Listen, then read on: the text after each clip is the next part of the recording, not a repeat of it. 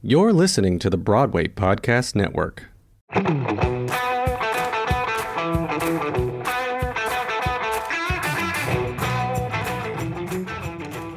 Hello and welcome to the Break a Bat podcast where baseball meets Broadway, an attempt to show that my two favorite mediums don't have to live in such separate worlds and maybe even break some stigmas.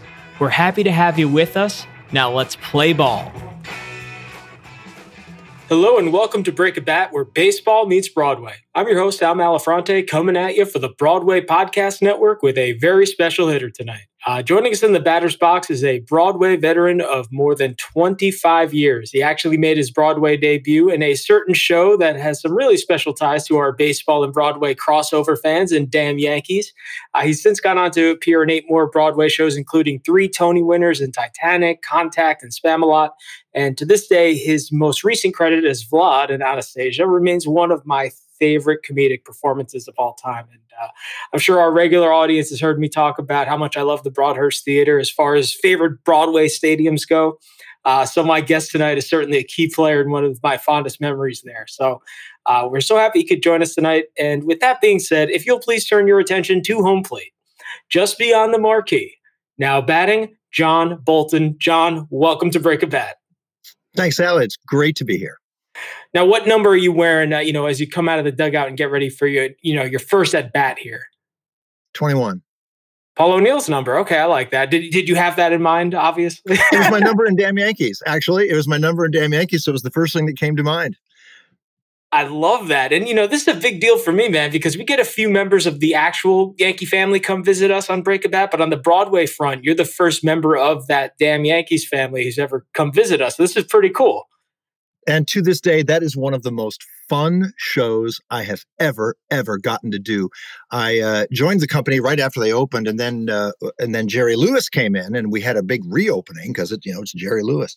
But it was a great show, and I'm glad it was my first show because talk about teamwork. I mean, I love the theater because it's the best team sport to me, and it was a great show. For my mom and dad to see. It's a great dad show. I just had the absolute best time. And in addition to playing one of the ball players, I got to do some voiceover work. And my scene partner was the great Mel Allen of the New York Yankees. He put on tape for us a few of the lines, but I was live on stage every night playing with his recorded voice. But I got to do some color commentary with Mel Allen every night. And that was not lost on me. That was a lot of fun. And if memory serves, that was right before Mel Allen died because he died in 96 and your debut was like 94, 95, if I remember correctly. 94, yeah. And he did. He died, I think, very late in our run. I remember that. And it was very odd that night because obviously here I am speaking with a recently deceased legend. So that was a very sentimental performance for sure. In fact, I believe we dedicated the performance to him that night. I think Jerry spoke to the audience afterward and we mentioned Mel because just the iconic voice of the Yankees. Did you ever have any Yankee alumni in the audience while you were performing? Not that show, but I'll tell you, Joe Torre and his wife's a big theater fan. And they came to see, it was either A Christmas Story or Curtains. But he was super friendly and, stayed on stage and chatted with a bunch of us for quite a while afterward and seemed very appreciative of, again, the teamwork that he just witnessed. So it was that was flattering. We all grabbed photos with him and Facebook bragged about that for quite a while. I certainly would have done the same. And, I know you grew up in Rochester where you have the Red Wings, the Orioles affiliate back in the day. And to my understanding, you grew up in a pretty sports heavy house. Did you ever give the sports thing a try yourself? Oh, dear. Oh, my big brothers will need to talk to you about that. Yeah, I grew up in a very sports heavy house, considering that my big brothers, Rob and Tom, who are 10 and 12 years older than me, started the Brighton, Pittsford, which are two of the hugest suburbs of Rochester, soccer league, and eventually having like 64 different teams. And this was the very early 70s when they did it, when soccer was just really starting to become a thing. Oh, actually, I think they started 69, and soccer's just blooming in the suburbs there. And they really were able to catch that wave and create a huge thing that exists to this day. I believe it's expanded even further since they've left it. Anyway, of course, it was expected that, 7, 8-year-old dorky me was going to play soccer. And I enjoyed it. I tried. And then one time on the field, I was struck on the head, squarely on the head with a very long kick, and it knocked me out. And I woke up with everyone around me, and it scared me. And I think that developed a sort of a bit of a fear of the ball.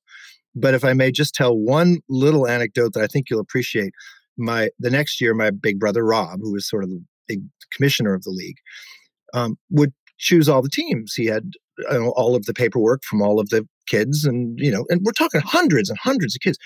And he said, Johnny, you can pick your own team. He let me pick the team name, the Toros, which I thought was so cool. And so I said, well, let's see. Scott Walcott's a great, great player. Let's put him on the team because we want to win. Oh, and there's Rick Schlageter. He's a great player. Let's put him on. And then something dawned on me. And I thought, wait a second. I do not want to be the worst player on my big brother's team. So I thought for a moment and went through the applicants, and I deliberately picked the quietest, shyest, last kids picked in gym class that I could find, and their little brothers, so that I would not be the worst player on the team.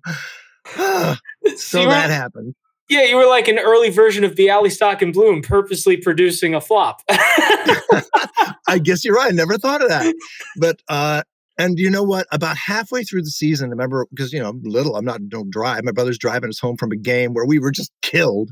And he's like, you picked these kids on purpose, didn't you? It's like, well, maybe. But, I think he's since forgiven me. I hope he's since forgiven me.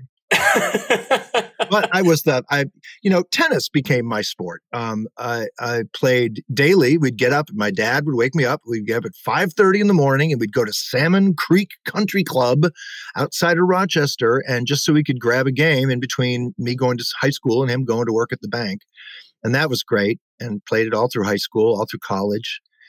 And I just haven't been around a court or a racket. I just don't have the people to sort of grab and say, let's go hit a few. I'm just out of it. I just haven't done it. And every year, every New Year's, I'm like, this year I'm going to get back into tennis, because it wasn't bad. I was good. My dad and I won some father-son stuff at our country club and all that. So, I have something to brag about. And I was a fast runner. I have kids I went to high school with still tell me, you were the fastest kid in class. What happened? And I'm like, I don't know what happened. I just wanted something steady, like musical comedy. Yeah, that's a pretty good transition, because I was very curious, because you mentioned your college days. I know you were a journalism major. Yeah. Now you did some acting while you were growing up as a kid, but do you put acting on the back shelf at that point? And if so, is there something that made you rediscover your love for it? Once you were out of college? Well, I only did like one show a year, like in high school, and I wasn't even very good. I mean, my first time I tried out, I didn't even get in because there are no boy sopranos in Guys and Dolls. And I was a very late bloomer, so to speak. I was always the shortest kid until all of a sudden senior year, I was one of the tallest kids. But my parents would take me to New York once a year, because Dad had business trip, and Mom and I would go along. We'd see a couple Broadway shows, and that was my introduction to live stage work, really. And seeing Annie was a big deal, because even though they were girls on stage, they were kids, and it was a group of kids my age up there looking like they're having a great time. And that especially really lit into me with that. But no one ever said, hey, do you want to do this professionally? Because I wasn't good enough. The best you could ever say about anything I ever did when I was in high school was that, well, I had energy. That's about it. But it wasn't until I was in college that I was really just diving into all the community theater that fortunately Rochester offered in the area. And so that sort of got my toe in the water, foot in the water. And I got my degree in journalism. And then I thought, let's just try New York. Why not? So I auditioned for summer stock and got in. And then that job led to another job, which led to another job, and et cetera. And here it is, like almost 30 years later, which I cannot believe. It's just crazy. Now, you mentioned that you had a lot of energy. Did you always know you were funny? I knew I wanted to be funny. I knew I respected people that were funny. My parents were big bridge players. So every Saturday night they'd leave me, this kid, alone in the house. But I had the best education because on Saturday nights was the Mary Tyler Moore Show, the Bob Newhart Show, Taxi, and the Carol Burnett Show. And this, to your listeners who grew up in the 70s, this was the holy grail of comedy. And so I feel like those were my teachers: Tim Conway, Harvey Korman, the great Harvey Korman, Orson Bean, who I'm proud to say became a friend later in life, a friend and mentor later in life. So I think that was like masterclass. So I was sought out funny things and tried to break down in my head, why is that funny, or why isn't that funny? And then when I first moved to New York, one of my first jobs was a temp job, was renting the headsets at the back of the Broadway theaters. And you'd sort of settle into one theater. And my two theaters were the Barrymore, where the Sisters Rosenzweig, great comedy by Wendy Wasserstein, starring Madeline Kahn and Robert Klein, and just great, great funny people. And Crazy for You, which had Harry Groener and Bruce Adler, and just a great, again, comedic cast.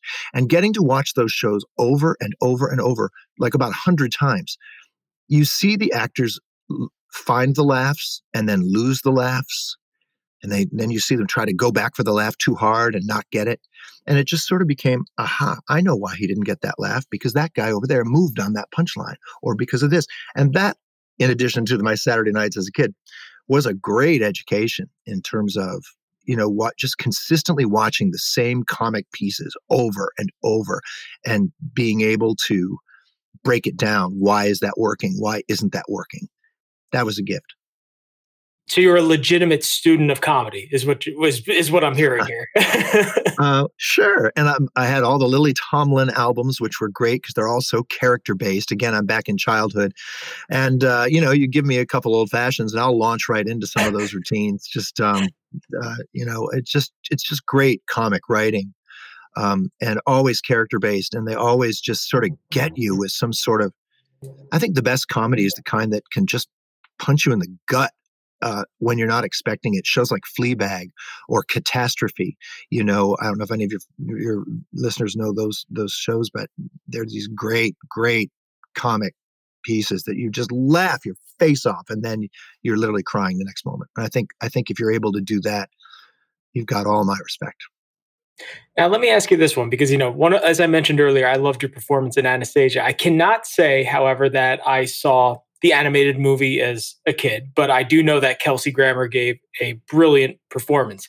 Now, I'm going to just give you a little baseball parallel here, because you have a lot of players who face a dilemma of, let's say, if you look up to a certain player and try to emulate them in certain ways, but you also want to make the part your own. You want to make your own mark on the position you're playing. Jeter was a great example of that. A kid grew up watching Cal Ripken, both big shortstops, great skill sets, but also very different skill sets. So, to this day, they're forever loved for the unique mark that they made on the position. You're funny. Kelsey's funny. You're both tremendous actors. When you heard you were up for the part of Vlad, for example, what did you take from Kelsey's performance, and which parts of John Bolton did you bring to it? I watched the movie once, and it was before my audition because I had not seen the film. I knew about the history of the actual Romanovs and stuff, which I always found fascinating. But I had not seen the film. So, of course, you are going in for this role that already sort of exists, and they're going to want something of what they know in the audition. So I listened to it once, and I feel like I got the flavor, the sort of Eastern European flavor in the voice, a little bit of weariness, dash of Tevye from Fiddler on the Roof. And I went in with that, and it seemed to work. And then I started to watch the movie again right before we started rehearsals, and I thought, I don't want to do this. I thought the flavor that I brought to the audition was enough, and I'm saying a lot of the same lines. I don't want to resort to any sort of slavish attempt at a reproduction of anything. And I faced the same predicament with A Christmas Story, where I played the dad, he of the leg lamp.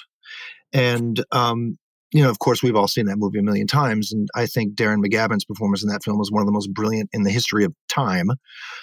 And I feel like what I needed to do with that was to nod to it, or the audience would be pissed if I didn't at least acknowledge it, honor it, because it is very honor worthy. But I would cheat myself out of any opportunity to, be me. I have to sing and dance, and he didn't. So I feel like if any sort of slavish reproduction would have cheated me out of the performance I needed to give. So you nod to it, you let them know that you're in on the joke, and then you move forward. That's amazing. And you know what? The Christmas Story performance, especially because I know that it was that run that you did initially was so successful that they kept bringing you back and you got to play at the Garden. Was that just like a dream Yep. come true for a performer? Dude, playing the Garden. Well, first of all, that role was such a thrill. And to take it from, regional theater to national tour to Broadway to the following year, Madison Square Garden, and then back on tour. Yeah, that was quite a ride. That was a great, great ride. It was 5 years of my life. I have wounds from that one, meaning not mental ones, I'm proud to say, but a cracked rib here and a broken ankle there and all that. But the main thing is, I've literally lain in an orchestra pit with a cracked rib during the run of that show, and said, and they all were around me. Are you okay? You okay? And I was like, I'm okay. Did they laugh? And they were like, yeah, they laughed. I was like, okay, good. And you just suck it up and go on. It's so funny. I mentioned Paul O'Neill before, wearing number 21. He played the whole 99 postseason with a broken rib. So it's just like right off the bat, he picked a perfect thing here. You do what you do. It is a team sport. To do 8 shows a week, and I tend to get the physical pratfally, kooky limberman roles, which are so fun to do, and I'm thrilled they let me do it. But it's a toll. It definitely takes a toll on your body, and you need to be in good shape. And like I mentioned, I like my old fashions, and I love a steak dinner after a show. But boy, you better be drinking a lot of water and taking naps between shows, and you better stretch before every show and make sure that everything is tip top. And the dancers on Broadway, there's not an ounce of fat on any of those men and women, and they are the heroes of these shows. Talk about athletes, man. These are thoroughbred athletes, every single one of them. What they do 8 times a week, taking people and putting them on their heads 8 times a week. And, and then there's the swings who are the understudies for the chorus, who have to know all of the chorus parts in each show. I don't know how they do it. They've got crazy brains. It's like pinch hitting, but it's, taking every bit of strength and mental capacity you've got. They are the true heroes of any Broadway show. And, you are a very physical performer. I will say, one of my favorite numbers, and in many ways I've compared it to what, the Katzman brothers, who were my original co-hosts, what we try to do with the Broadway world. When you're educating Anya, it's like kind of like us trying to educate the Broadway world about baseball. I guess, given your traumatic soccer field injury, it's good that it was Klenna who got hit on the head with the chalkboard, not you, right? That's absolutely right. Well, do you know that bit was something that we put in previews, and we always had fans say to us, we were there the night that Derek got hit with the chalkboard. And I'm like, oh, that night, huh? Well, guess what? It happened. It was, every show is when it happened. But yeah, we're glad people liked that. And Klenna was great. Talk about a baseball player. And I know he's been on your show. Man, he's just the greatest. And he is such a goofball backstage. And that man can make me laugh so hard, often at very inappropriate moments on stage. There were times we literally had to glaze our eyes. We couldn't make any sort of eye contact because we would be screwed.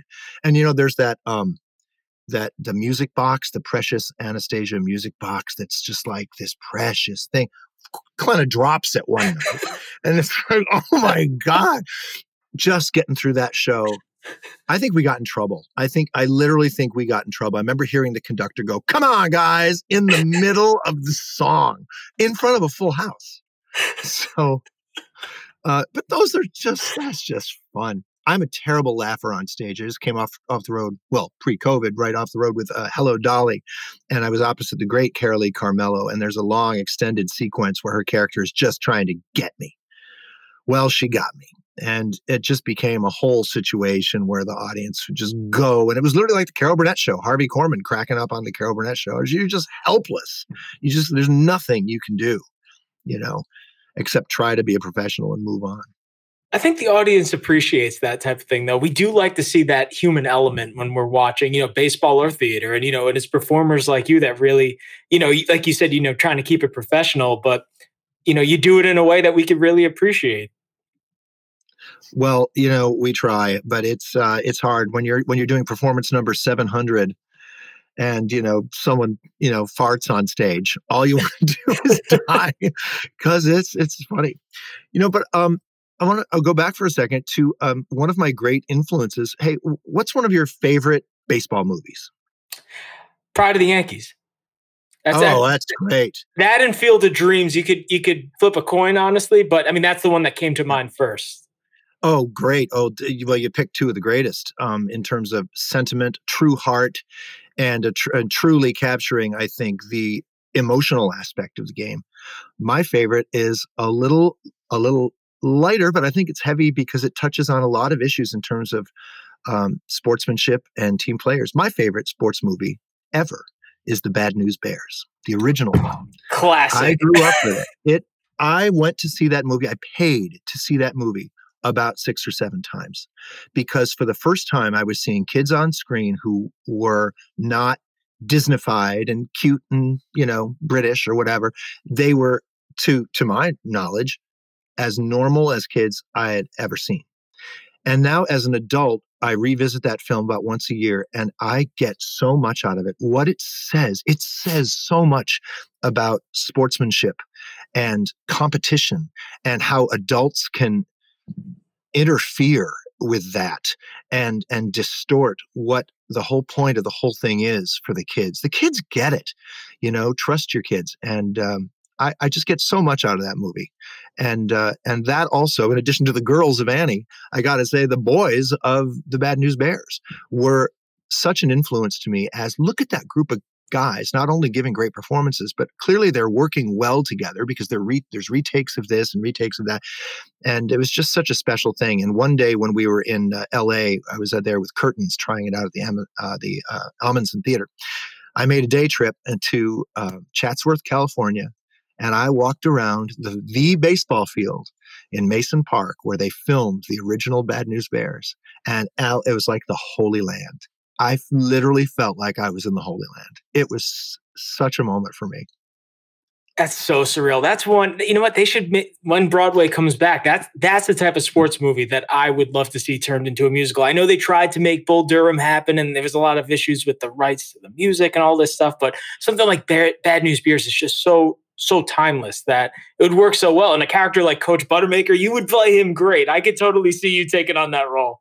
To talk about Walter Matthau, that performance there just should have won an Oscar. I mean, he's just the greatest. But the film almost is a musical because of its use. I don't know if you remember, but they use all of the music from the opera Carmen in that. It's all the underscoring of the Toreador March and all the famous themes from Carmen are throughout The Bad News Bears, and it almost plays like a musical. Oh, that, I never stopped to think of it, but I guess that's a reason why it resonates with, especially for any baseball fan, but especially someone like you who works in the arts, obviously. I've never really stopped to think about that, but it makes perfect sense. Yeah. Now, I have a question from Break a Bat's co-creator, Chris Katzman. You talked about the golden age of comedy before Taxi. We were both big fans of Nick at Night when we were growing up, and we would watch Happy Days, Taxi, I Love Lucy, all those shows, and of course, the Brady Bunch. And to this day, I think he's still as big a Brady Bunch fan as there is for a 30-year-old. He wants to know, how'd you become so tight with Eve Plum? Well, I actually have a Skype date with her as soon as we're done, so I will tell her you asked, and she will be very flattered. She's just one of my besties for over 30 years now. We met in 1990-ish doing summer stock. She was doing one show and I was doing another, and we kind of bonded over our mutual love for old bookstores. She said, "Hey, I'm going to this old bookstore tomorrow. Who wants to go?" I was like, "Actually, I would." And one sort of date led to another and led to another, and here we are all these years later. She's just the greatest friend. She has, been there for me in so many ways, and I hope I've been there for her as well. Her husband's one of my best friends as well. It's a great guy, Ken Pace. And I don't know what else to say. We got to do a play together. Even I got to do same time next year, a 2-person play together where we had to be basically naked in bed, which was awkward. But so much fun. No one can make me laugh as much as she can. And, they did the whole Very Brady renovation for HGTV. I don't know if you know, they bought the house. HGTV bought the house that was used for the establishing shots for the Brady Bunch and made the inside look exactly like the studio at Paramount where they shot it. And I got to be one of her guests for the sort of grand tour of that. So I got to go to the Brady Bunch house with Eve, and that was really, really amazing. That was just like walking up those iconic stairs. I was just thinking, what is my life right now? Just one of those great, great moments. And of course, hanging with the whole cast, many of whom I've gotten to know over the years. Now, let me ask you, these days, are you more recognized, among the theater crowd? Or would you say, you've done a few episodes of Gossip Girl, for example, Unbreakable Kimmy Schmidt. Do you get recognized, when you go out and about in this life that as you said, you never could have imagined? Well, if I am recognized, they usually, it's either the theater kids who know right away because they're amazing and theater fans. There's no fans like theater fans. But if it's for TV, they often can't place what it is, but they know they've seen me. It's one of those deals. And then if they start guessing, usually once I say Gossip Girl or Madam Secretary, the bell rings and they all of a sudden want a picture. So it's crazy. But the TV's been fun. That's something I never thought I would do. When I first started doing Broadway, there was a bit of a snobbery, more than a bit of a snobbery against Broadway actors, particularly musical Broadway actors, to do television. They'd be like, "Oh no, we want a real actor for this," or "We need someone that's not going to come in and be showbiz," So, but I'm proud to say that more and more musical comedy actors are finding work regularly in television. Now, have you done any TV work during the pandemic? I have not. I wish I could. There hasn't been much, but I do the obligatory self-tapes, here set up at the house. We've got a sort of a studio going in our guest room here with a light and everything. But I'm thrilled to say things are coming back. And I'm also thrilled to say that not doing 8 shows a week for the first time in a long time, I'm able to finally watch all the shows, So we've been just binging everything and enjoying that, watching other people work. But I'm hopeful, obviously, that things come back. And, the auditions are, you send in enough auditions to your agent manager, so you get something. Once in a while, it's your turn to get the gig. You do your best and try to forget about it. And once in a while, the phone rings and say, "Hey, remember that one? You got it." And that's always fun. And residual checks are a lovely thing. I shot a Law and Order about 12, 13 years ago. And dude, I still get like $30 a month from the 4 lines I had on Law and Order all those years ago. So the residuals are a lovely, lovely thing. Now, let me ask you, I was talking about the Bad News Bears before and how fun that would be to bring to the stage. Is there like some sort of dream role that you'd either like to, create from the ground up, or, even if it was an existing show or a show that they wanted to revive that you would really like to step into and think you could knock out of the park? Well, there's so many good ones. I mean, I would do anything in Guys and Dolls. I think it's the most perfect piece of musical comedy ever written. It's its own language, its own rhythm, its own pulse. It's just genius. But in terms of a new thing, I'd like to do something that isn't based on a movie, actually. So, although I'm very proud of the ones I've done, I'd like to do something really original. So, I always tell the people say, "What's your dream job?" I say, "The next one," But if I could choose, it would be not based on an iconic film of some sort, but a role as much fun as, say, Vlad was in Anastasia or the dad in A Christmas Story. Something just fun that lets me do my stupid stuff, be all John Bolton up there and hopefully not have people roll their eyes.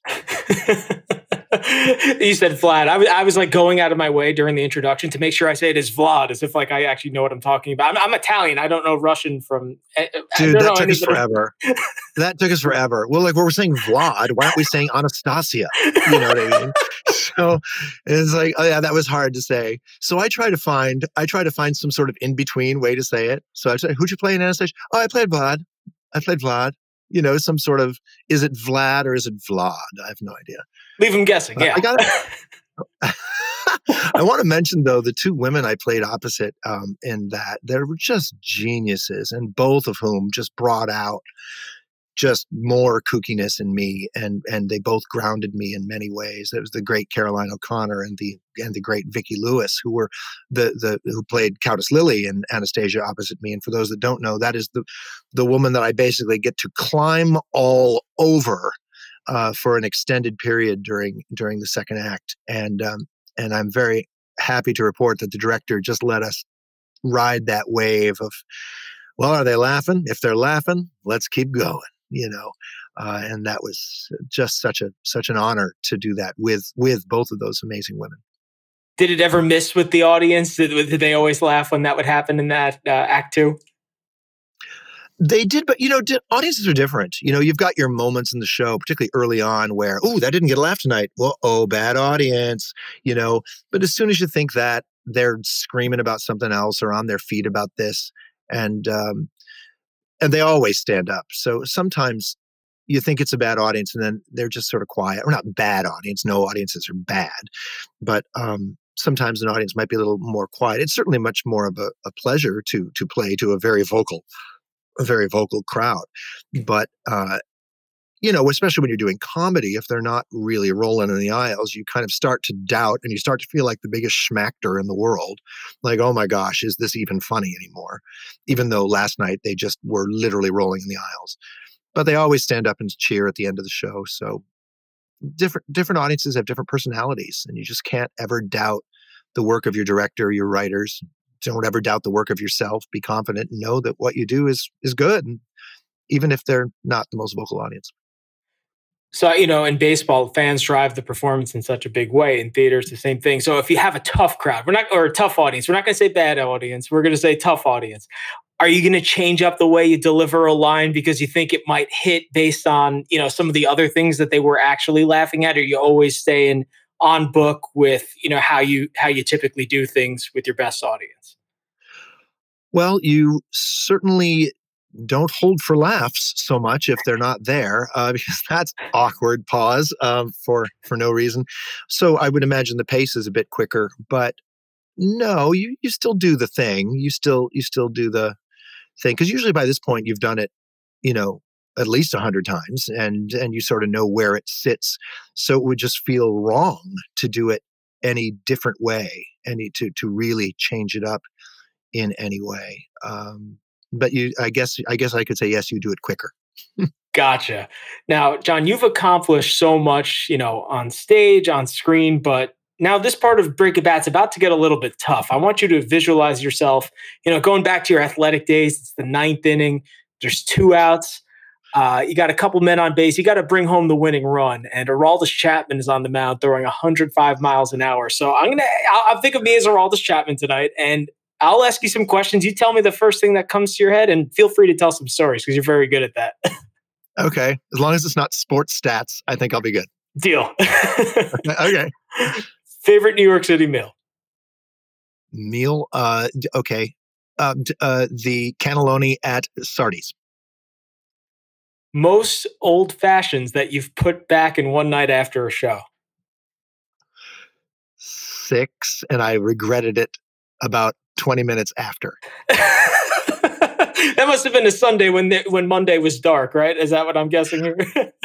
Yeah. No, my dressing room at Anastasia became the sort of de facto bar of the theater, simply because of my zeal for discovering new bourbons. And I just love the mixology of it all. I love it. And I do drink responsibly. I do promise you.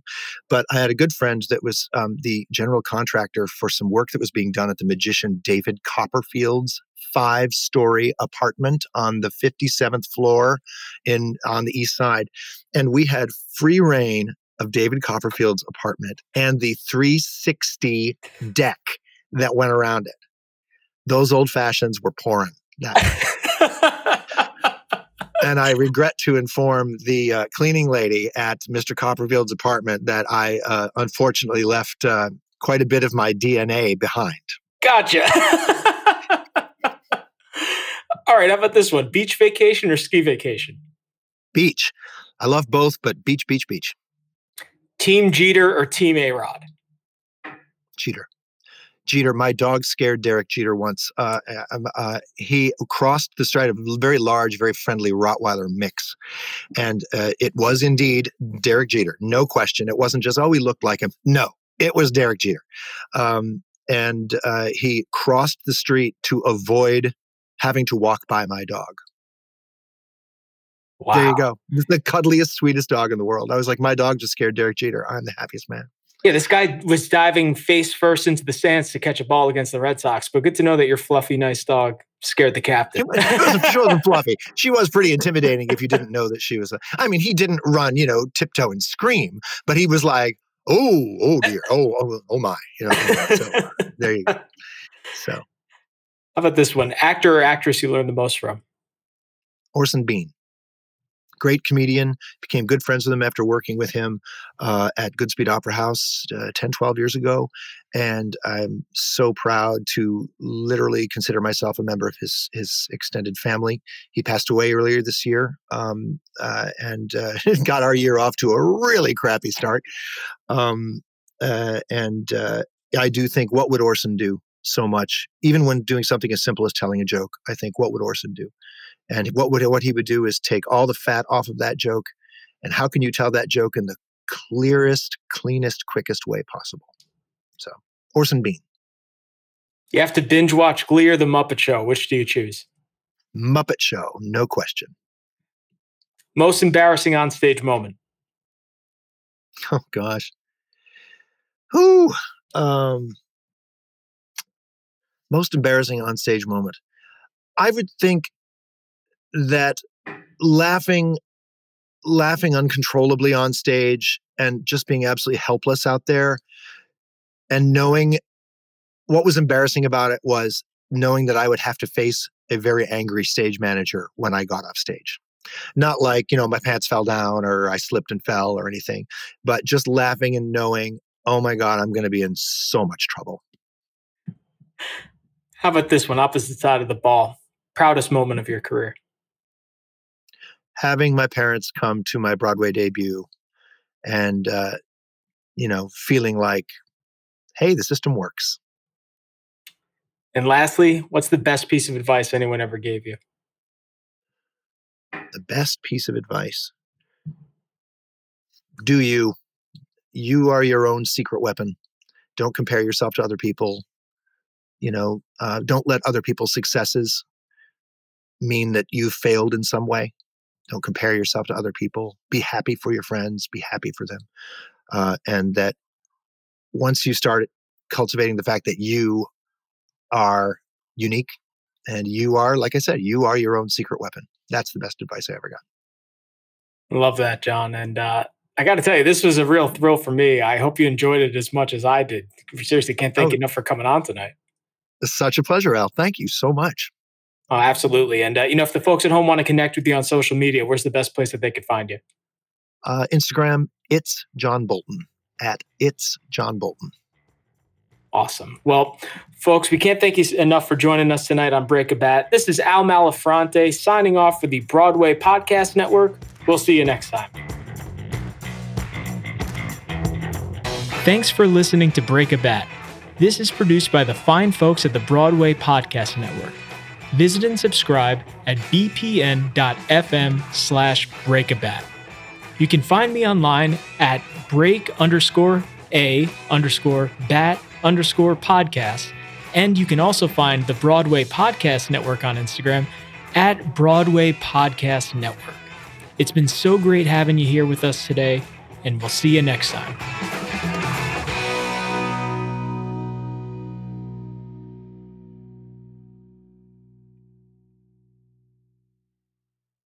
Hey, it's Leslie Odom Jr. here on the Broadway Podcast Network to tell you about the Rise Theater Directory, a program of Maestro Music. Rise is a national online resource designed to connect and empower backstage and administrative and creative theater professionals from underrepresented backgrounds. If you work or aspire to work in the theater community, this can help you find your next project. And if you hire theater professionals, search the Rise Theater Directory to find your next team. Create your profile now and get more information by visiting risetheater.org. That's theater with an RERISETHEATRE.org, because only together we rise.